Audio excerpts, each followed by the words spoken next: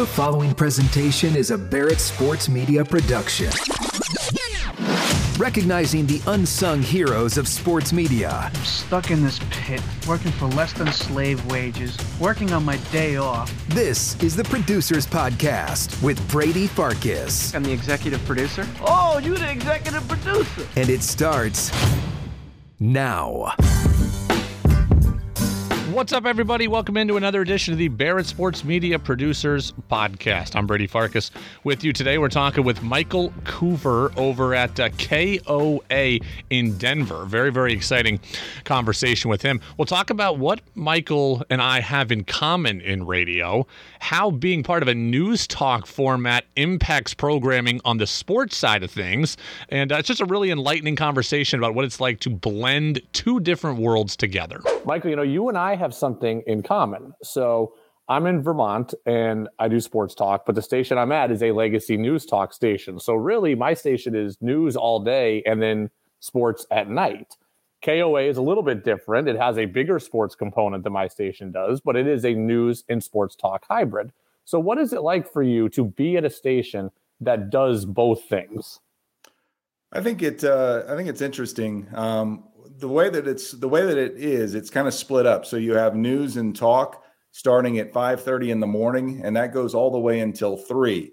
And then you have sports from 3 to 9, as we have the Sports Zoo and Broncos Country tonight. So it's good that it's split up. It used to be that it wasn't split up. So you had some news talk, then you had some sports and entertainment, then you had some news talk again, and then it went into sports again. So now that they've kind of split it up, I think it works a lot better. And I think there are some definitely advantages to it, in as much as we're able to be all encompassing. So if there's a news story that's breaking, like for instance, there was a couple of years ago, there was a shooting in Boulder, and our sports show all of a sudden became news because that's the way that it needed to be for that particular day, because that's what people wanted to hear. They wanted to hear about the shooting in Boulder and about the reaction to it and everything like that. So I think all in all, it's a good thing, but we are a news talk station, so we have to take advantage of that. Have you ever been bumped for breaking news? I remember the day of January 6th, my show got bumped off the air so we could go with national coverage of that. Have you ever been bumped on the sports side for a breaking news story? Just the Boulder story. We weren't bumped. We were on the air for that particular story. There was also the fires that came about during our show, which was obviously very tragic, and we had to go into that mode. But for the most part, our guys stayed on the air and kind of handled that. That's the good thing about our guys. Dave Logan, who's one of the hosts of the show, Ryan Edwards, and Big Al Alfred Williams, they're very well-rounded. So they can handle really anything, and so they don't necessarily have to get bumped for other people to come in and do their job for them, because they're very well-rounded and they can take care of that. Because you are a producer under these settings, has this ever changed the way that you have to produce a show, knowing that there's a news component to the station in case something happens? Not really. I mean, I have a little bit of a background in news. When I got started, I did a few internships in news, and I also worked at some other news talk stations. So I do have a bit of a background in news. And the good thing about our station is when stuff like that happens, we can reach out to the news department and they can help us out with contacts as far as getting in touch with like the mayor of the different cities to talk when the fires came, to talk about how they were reacting to it. So it works out very well. Everybody is willing to help out each other with numbers and such.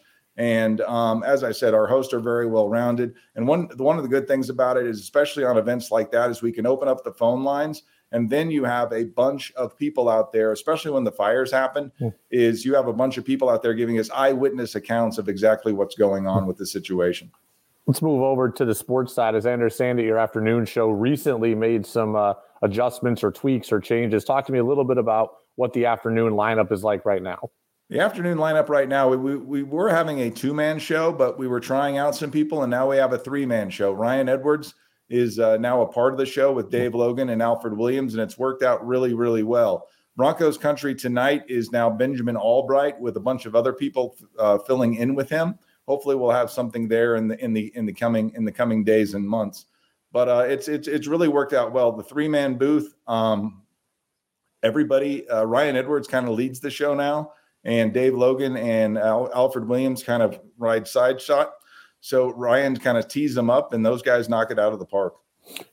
Big Al being a football guy, being a football legend, you guys being, so into the Broncos flagship of the station, how much do your shows go just football/Broncos heavy versus getting into, hey, the Nuggets, who are very good right now, number one in the West? How much do you deviate from football considering you have such a football imprimatur station?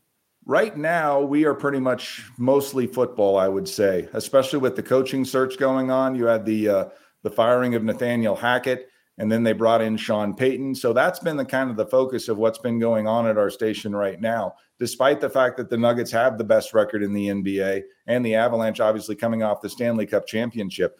Our focus is the Broncos. It is our flagship. We also the flagship of the Rockies, and we're also the flagship of the CU Buffs. So obviously with Deion Sanders, we got some of that in there as well. But for the most part, it is strictly football. I would say 90-10 probably football. Now, once we get into kind of the dead spot of football, and let's say the Nuggets are making a championship run, we will definitely cover the Nuggets, and we will follow that championship run. Talk to me a little bit about the Denver sports fan themselves. Is your decision to lean so much on football based on the fact that you are the flagship and that's kind of an obligation, or do you really feel like the fan base is most connected to the Broncos and has a little bit less of an attachment to everyone else? The fan base is definitely connected to the Broncos. I think if you go to the different stations in town, whether it be the Fan, they do mostly Broncos. Altitude, who obviously is the flagship of the Avalanche and the Nuggets, they're going to do a little more Nuggets and Avalanche just because of that. But their main focus is on the Broncos as well. And that is because this is a Broncos town. When the Broncos are winning, that's what fans are into. You see more jerseys out there of Bronco fans than anything else in town. And that's what they want to talk about. And that's what we cater to. It's not because, we are the flagship of the Broncos, but at the same time, we would be doing that regardless. You talk about the other stations having similar programming philosophies. How do you go about differentiating yourself then? Because I'm sure everyone is having some of the same basic conversations, but how do you differentiate your conversation from someone else's? I think that's where the Broncos flagship comes in. We're able to have when Nathaniel Hackett was the head coach, we were the only station that had him on a regular basis, weekly basis. It'll be the same with Sean Payton. And obviously with the Broncos and being our partner, they help us out with players and such.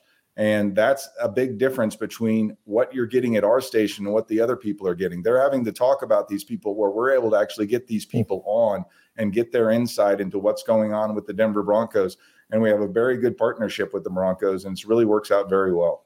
I've asked this of other producers that we've had on before, and the answers are always interesting. I'll ask you here, given that you are the flagship, do you ever have to, censor is the wrong word. Do you ever have to be careful about what you say about the team or what you ask someone given that relationship? Or is it, hey, as long as you're respectful and nothing's personal, just say the truth?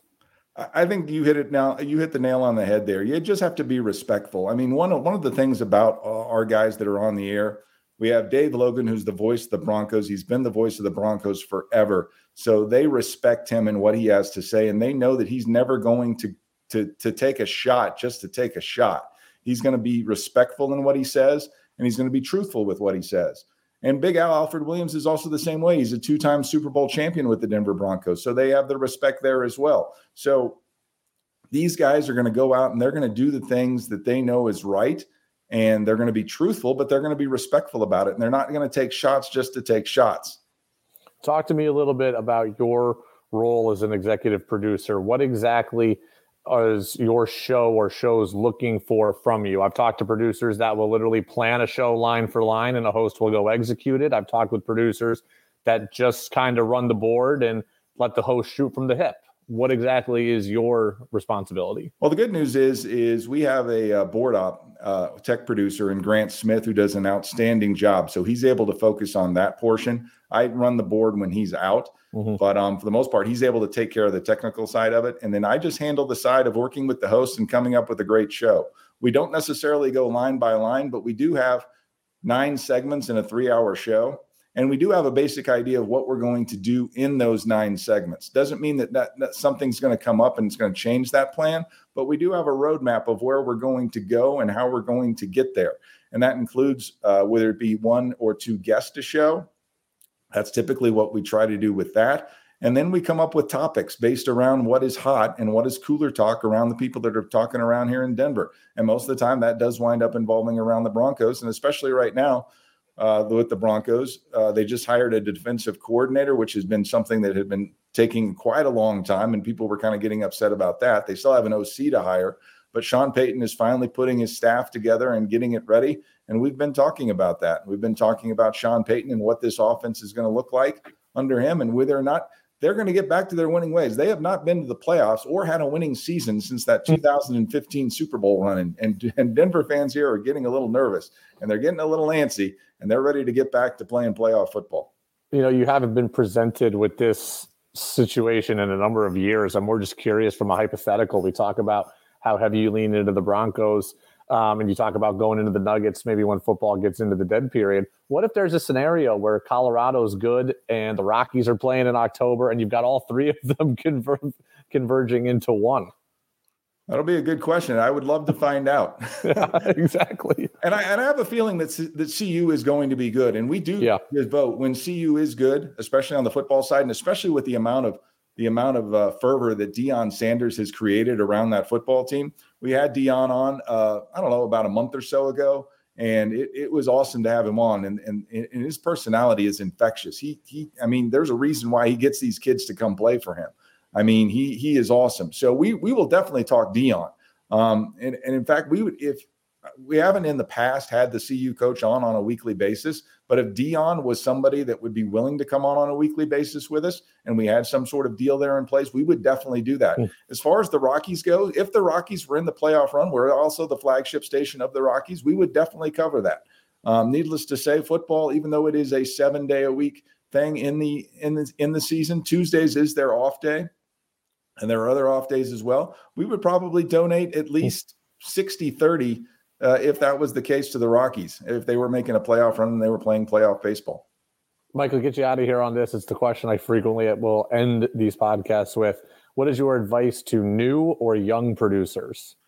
I would say the biggest thing for me in my career was going out and doing internships during my college days. I was able to do an internship at WBAP in Dallas, Texas.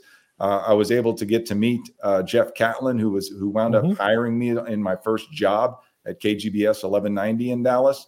And I was able to meet a ton of people there, whether it be Greg Williams, whether it be Mike Reiner, whether it be Craig Miller. And I was able to find out from those guys exactly what it was like to work in sports and be up there and having a good time. I was also able to do a news talk internship as well. Now, news talk wasn't my cup of tea, so I didn't really want to do that on a regular basis. I do it now when the need arises, and I'm glad I was able to do that. I was also able to do an internship at KCMO in Kansas City, where basically Al Ashback, who was the host there in Kansas City at the time, basically kind of handed me a Rolodex and said, "Here, see what you can do with it and go out and book some shows." And I wound up booking a ton of guests for him, and I just kind of had a knack for it. And that's what I would say is get your feet inside the door, which allows you to meet people, which allows you to come up with relationships that hopefully that can forge into jobs later on down the road, or maybe they can help you out with something down the road. So that's what I would say. That was my biggest help. I mean, I've been in this business almost 30 years now, and I've been lucky enough to only have, I believe, 4, maybe 5 jobs, which is kind of interesting because most of the time that it doesn't happen that way. I've spent 15 years at Fox Sports Radio in Los Angeles, which is almost half actually is more than half of my career.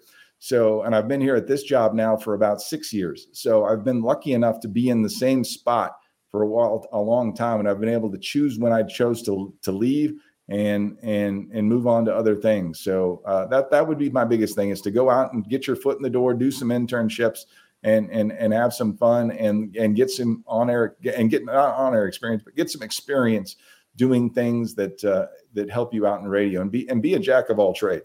Be willing to do anything. If they offer you a shift, go out and do it and don't complain about it. Good conversation there with Michael Coover, as I knew it would be. Yeah, he and I both work at news talk stations in which sports is blended in. I think it's really smart from a programming side of things that their station does kind of the first part of the day in news, the back half of the day in sports. And there is a chance for some good crossover between the two parts of the building. And I'm sure that makes it good for listeners to know that it can be a one-stop shop for them as well. Good advice, as always, as all of our producers do, about advice to younger or new producers. So can't wait to see what happens next for KOA. And also enjoyed his perspective on how important football is, but how to balance and wedge in the other things as well, because Denver is a vibrant sports scene.